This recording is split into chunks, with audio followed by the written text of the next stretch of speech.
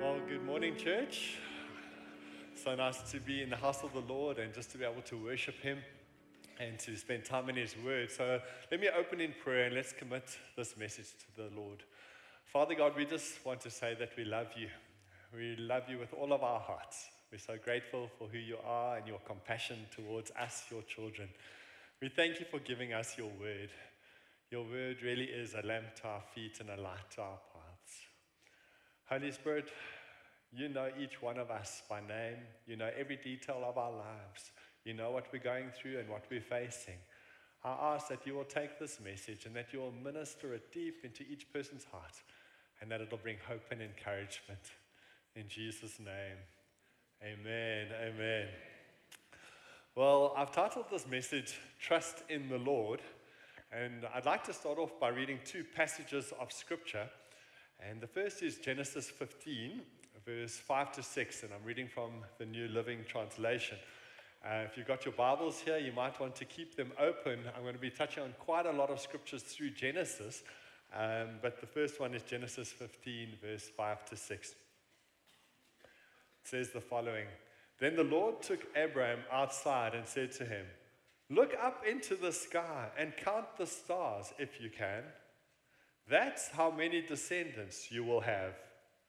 And Abraham believed the Lord, and the Lord counted him as righteous because of his faith.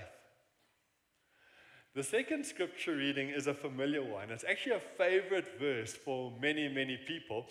It's found in Proverbs 3, verse 5 to 6, and this time I'm reading from the New King James Version. It says, "Trust in the Lord with all your heart, and lean not on your own understanding. In all your ways acknowledge him, and he shall direct your paths." I think that these two passages of Scripture are verses that are worth committing to memory. Genesis 15, verse 5 and 6, and Proverbs 3, also verse 5 and 6. So there's an easy way to keep them in mind. And they are verses that we need to return to very often in our lives. The first reminds us of God's greatness and that he is a promise-making God. I mean, the stars are his handiwork. He made them. And then without skipping a beat, God promises Abraham that his descendants would be as numerous as the stars in the night sky. What a promise. The second verse reminds us that we can trust in and depend on the Lord when we go through a different season in our lives and through different change points in our lives, that we can trust in the Lord with all of our hearts. We don't have to lean on our own understanding. In all our ways, we can acknowledge him, and he will direct our paths. So I'm going to be touching on the life of Abraham, but the 4 points of today's sermon are based on Proverbs 3, verse 5 to 6. So point number 1 is trust in the Lord with all your heart. I've just read Genesis 15, verse 5 to 6 to you, but if we go a few chapters back to God's first conversation with Abraham, and this conversation contained a promise, it also contained a promise, and Abraham once again responded very positively to God's promise. He responded with faith. Abraham really does show us what trusting the Lord with all of our heart looks like. So turn a few pages back in your Bible to Genesis 12, verse 1 to 4. I'm going to read, and this time from the New International Version.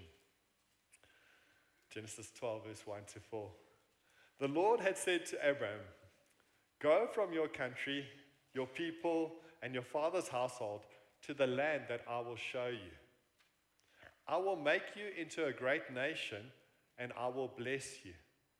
I will make your name great, and you will be a blessing. I will bless those who bless you, and whoever curses you, I will curse. And all peoples on earth will be blessed through you." What a sentence. And all peoples on earth will be blessed through you. So Abraham went as the Lord had told him. How's that for a response in faith? So Abraham went as the Lord had told him. Abraham actually grew up in a city called Ur, and Ur is in modern-day Iraq. That's where he grew up. And a number of years before his father's name was Terah, he had taken the family and had been en route to Canaan. It's actually interesting. So maybe at some point God had whispered to Terah and said, listen, I want you to be in Canaan. But they hadn't reached Canaan. They had actually gone to a city called Haran, and Haran is in modern-day Turkey, and they had settled there. But now here we see God speaking to Abram, and he says, now, Abram, I want you to leave your father and your home and everything here, and I want you to go to the land that I will show you. Now, it's interesting that sometimes God calls us to something, but he doesn't actually give us all the details. Any of you had that happen to you? But here we see Abram. He responds in obedience, and he starts out on a faith journey that involved a 700-kilometer walk to a specific town in Canaan. God had made Abram an incredible promise, and Abram trusts in the Lord with all of his heart, and he says yes. Now, the dictionary defines trust as the firm belief in the reliability, the truth, or the ability of someone or something. Can I read that again? So trust is the firm belief in the reliability, the truth, or the ability of someone or something. That's what trust is. I remember when Colin was very little. He was a little guy, 2-3 years old. If I was in a swimming pool, he's always loved water, that boy of mine. And he would jump into the pool. Jump into the pool, under the water, knowing that I would catch him, bring him up again, and put him on the side, and then he would go, again, Dad, again. And he would jump, and he completely trusted me. In the water, under the water, catch him, pick him up. No fear. He knew that he could trust me to catch him. Now, children actually teach us what trust looks like. If you really think about it, it's the kids that know what trust is all about. One of the teachings in our Catch the Fire School of Ministry is titled Restoring Childlike Trust. Beautiful title, Restoring Childlike Trust. Let me read you a few extracts from that teaching. Those who have done Catch the Fire will know them, but here's a sneak advert for the rest of you who want to attend next year. And so, restoring childlike trust. First one, God has created you with a trusting heart. Do you believe that God created you with a trusting heart? It's not your fault if you have trust issues. But if you do have trust issues, the Lord wants to restore childlike trust to you. The Father wants you to be able to sleep in a boat in the midst of a storm. To trust him no matter what is happening around you, no matter what uncertainty you are facing, just like a child. You are in the palm of his hand, and if he looks after the birds of the air, he will certainly look after you. Beautiful. Let me ask you a question. I really want you to think about this. Don't just let it go over your mind. So, what are you trusting the Lord for at this present moment in your life? Okay, I'm going to give you a moment. What are you trusting the Lord for at this present moment in your life? It might be 1 or 2 or 3 things that just immediately come to mind. What are you trusting the Lord for? Now, perhaps it's a promise that God has made to you, and you're still waiting for that promise to come to pass. Or perhaps it's a situation that you're facing where you know you really, really need the Lord's help or guidance in terms of this situation or this decision.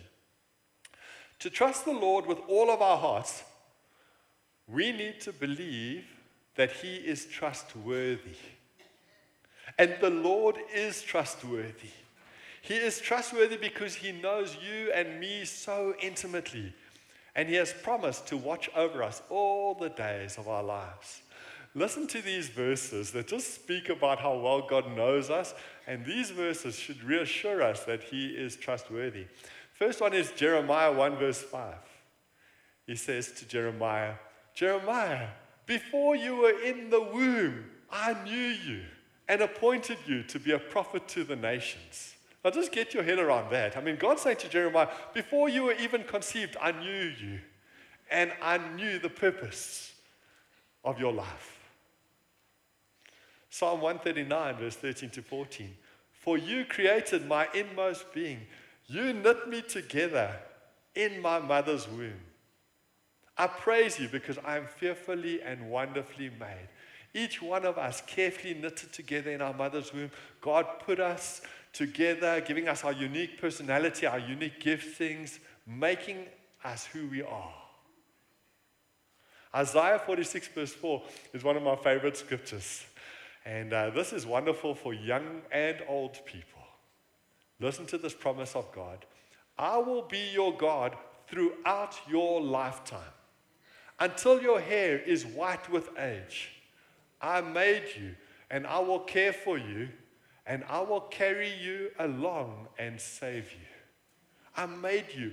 I will care for you. I will carry you along and save you. We can trust in God. The Father wants us to trust Him. He knows that this is the very safest way that we can live.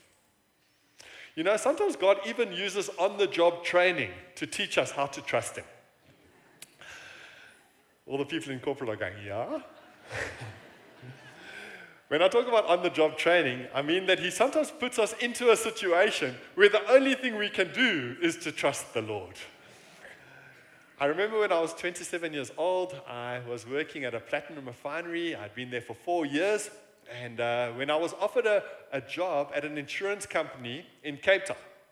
And it might seem strange to you, but I really didn't want to move to Cape Town. Like, I really didn't want to move to Cape Town. And I'd grown up on the west rand of Joburg, and my family was there, my friends were there, my church was there, everything I knew was there. I didn't know anyone in Cape Town. I knew one person. And so I was like, no, God, I'm not keen on Cape Town. But I had this deep sense that the Lord was saying that I must accept this position and go to Cape Town. It was a little bit like when He spoke to Abraham and He said to me, Bruce, leave everything and go to a place that I will show you. It took me 2 weeks of wrestling with God before I trusted Him to obey.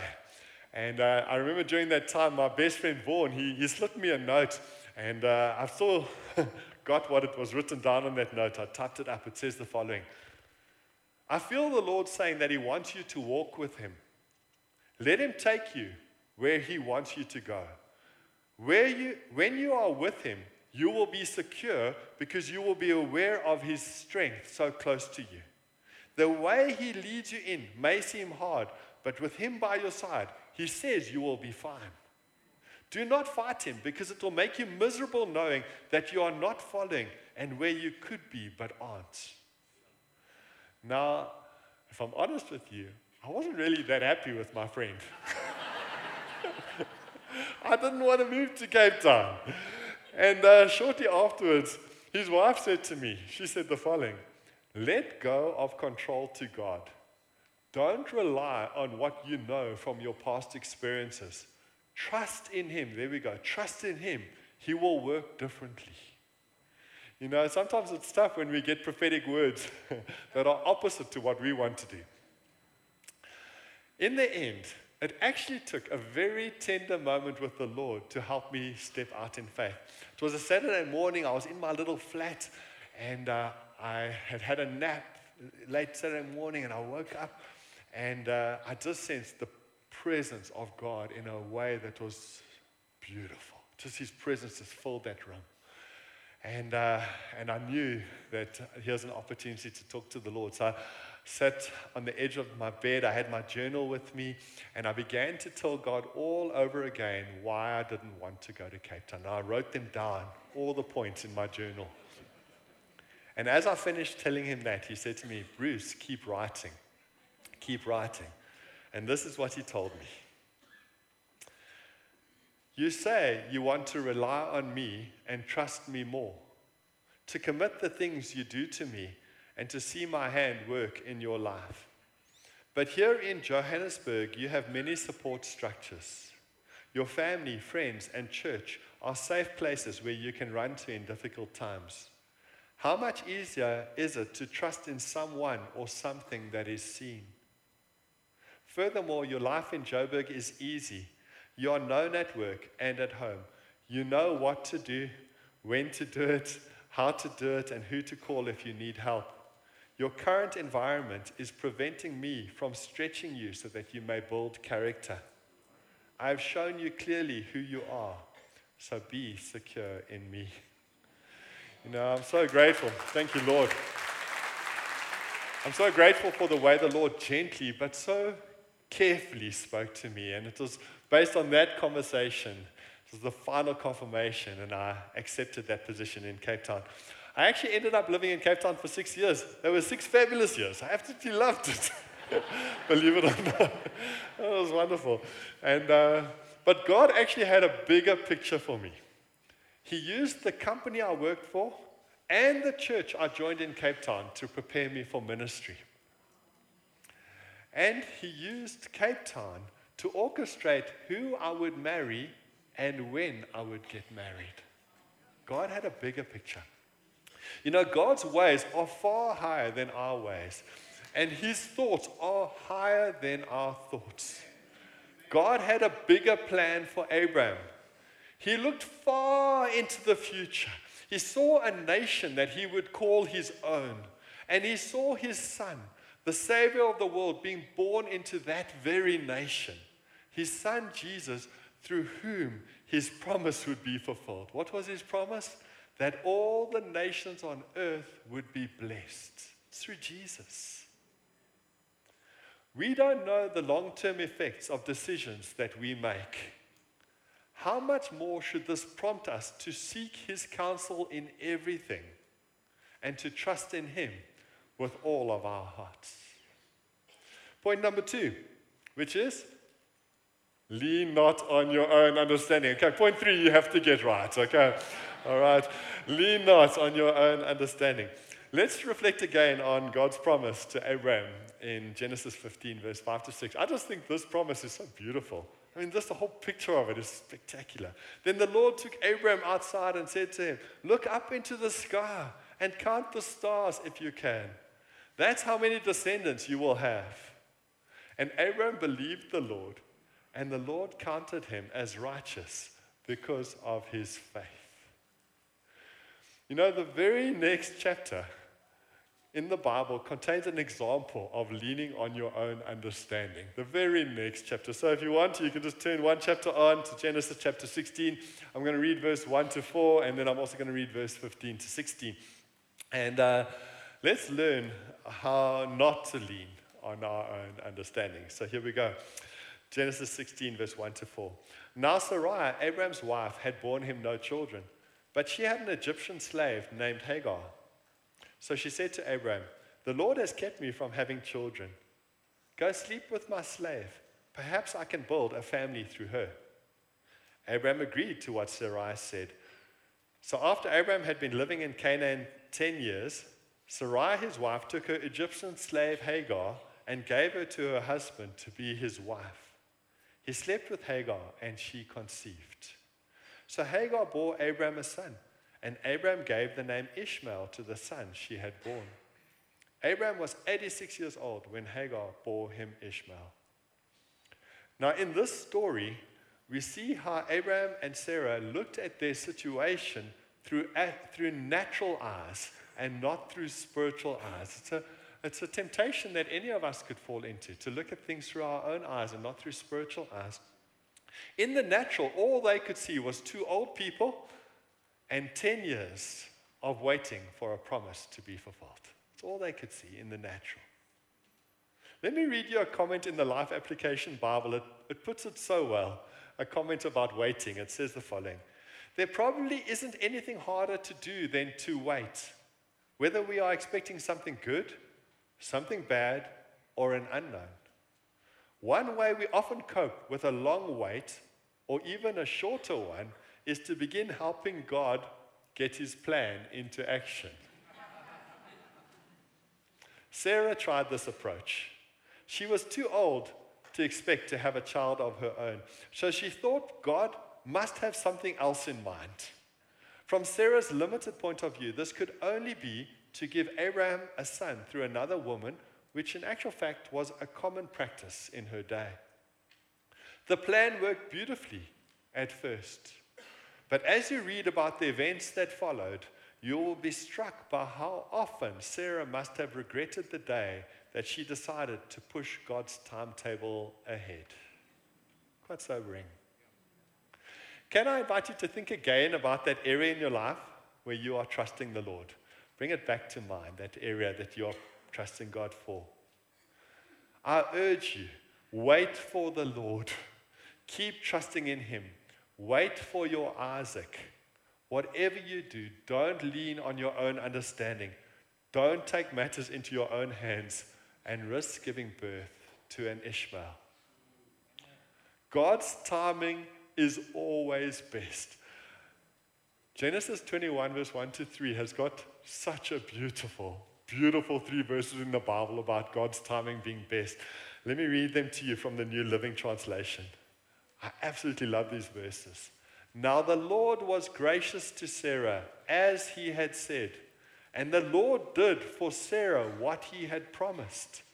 Sarah became pregnant and bore a son to Abraham in his old age, at the very time God had promised him. Abraham gave the name Isaac to the son Sarah bore him. These verses bring such joy to my heart. I trust that they really encourage you too. For 2 reasons they bring joy to my heart. Firstly, there is grace in these verses. Abraham and Sarah, like Abraham and Sarah, we can make mistakes. And sometimes mistakes can have very serious consequences. But the Lord doesn't write us off. He doesn't withdraw His covenant promise. He's a redemptive God. Despite what they did, God still gave them Isaac, the child of promise. And the second reason why I love these verses is because they are an example of God's faithfulness. The child of promise is born in God's perfect timing and through God's divine power. God watched over His word to perform it. Now, I like Abraham because I can relate to him. There have been times in my life where I've stepped out in faith, and there's also been times in my life where I've let doubt or fear hold me back. And we've just reflected on a time where Abraham and Sarah leant on their own understanding. But now let's reflect on a time where Abraham got trusting in the Lord really, really right. Genesis 22, verse 1 to 3. So you can just page a few pages further forward in your Bibles. This time I'm reading also from the New International Version. Sometime later, God tested Abraham's faith. Abraham, God called. Yes, he replied. Here I am. Take your son, your only son, yes, Isaac, whom you love so much, and go to the land of Moriah. Go and sacrifice him as a burnt offering on one of the mountains, which I will show you. The next morning, how's that for quick obedience? The next morning, Abraham got up early. He saddled his donkey and took 2 of his servants with him, along with his son Isaac. Then he chopped wood for a fire, packed it into his Fendt trailer, and set out for the place God had told him about. Do you know that from Beersheba to Moriah was a 3-day journey? It was a 3-day journey. 3 days of walking in faith. God had clearly said that His promise of a great nation was going to happen through Isaac. But here we see Abraham walking in faith, in obedience to God, to sacrifice Isaac as a burnt offering to the Lord. By this stage in Abraham's life, he had a very simple but a very powerful faith. He believed that God would raise Isaac back from the dead. Did you know that? We read about it in Hebrews 11 verse 19 in the New Living Translation. It says, Abraham reasoned that if Isaac died, God was able to bring him back to life again. And in a sense, Abraham did receive his son back from the dead. Listen to this quote by Barry Adams in one of the Catch the Fire teachings. He says the following: we can say that we trust God, but if we live a life that isn't trusting, a life of fear and worry, then perhaps there is still work to do in terms of trusting God. Now, I know that there's still work for me to do in terms of trusting God. I know I'm going to have to keep on listening, keep on obeying, and keep on trusting. Let's continue with the story. Genesis 22, verse 9 to 14. When they reached the place God had told him about, Abraham built an altar there and arranged the wood on it. He bound his son Isaac and laid him on the altar on top of the wood. Then he reached out his hand and took the knife to slay his son. But the angel of the Lord called out to him from heaven, Abraham, Abraham. Here I am, he replied. Do not lay a hand on the boy, he said. Do not do anything to him. Now I know that you fear God, because you have not withheld from me your son, your only son. Abraham looked up, and there in a thicket he saw a ram caught by its horns. He went over and took the ram and sacrificed it as a burnt offering instead of his son. So Abraham called that place, the Lord will provide. And to this day it is said, on the mountain of the Lord it will be provided. Once again, can I ask you to think about that area in your life that you are trusting God for, that thing that you are trusting the Lord for? I can imagine that some of you may be right in the middle of a faith test. Firstly, if you are in the middle of a faith test, remember that God's heart is for you. He loves you, and that the purpose of the test is to strengthen your character and to deepen your dependence on the Lord. He knows why your faith needs to become stronger. But what do we do when our faith is tested? What do we do when we face a situation that is really, really difficult or uncertain? Well, firstly, we need to keep obeying the Lord. If we just look at lessons from Abraham, we just need to obey the Lord while this is all taking place in our lives. You know, Abraham obeyed even when things didn't make sense. He just obeyed. Secondly, we need to listen very carefully for God's voice. So as we're obeying him, we need to be listening, walking and listening. I mean, here's Abraham. The angel speaks to him, and he obeys immediately. Thank the Lord that he could hear God's voice so clearly. But the Holy Spirit speaks to us, and if we're going through a test of our faith, we can be saying, Holy Spirit, please speak to me. Please show me. What are you doing? What is happening here? What must I do? What must I do? The same God that spoke to Abraham speaks to us.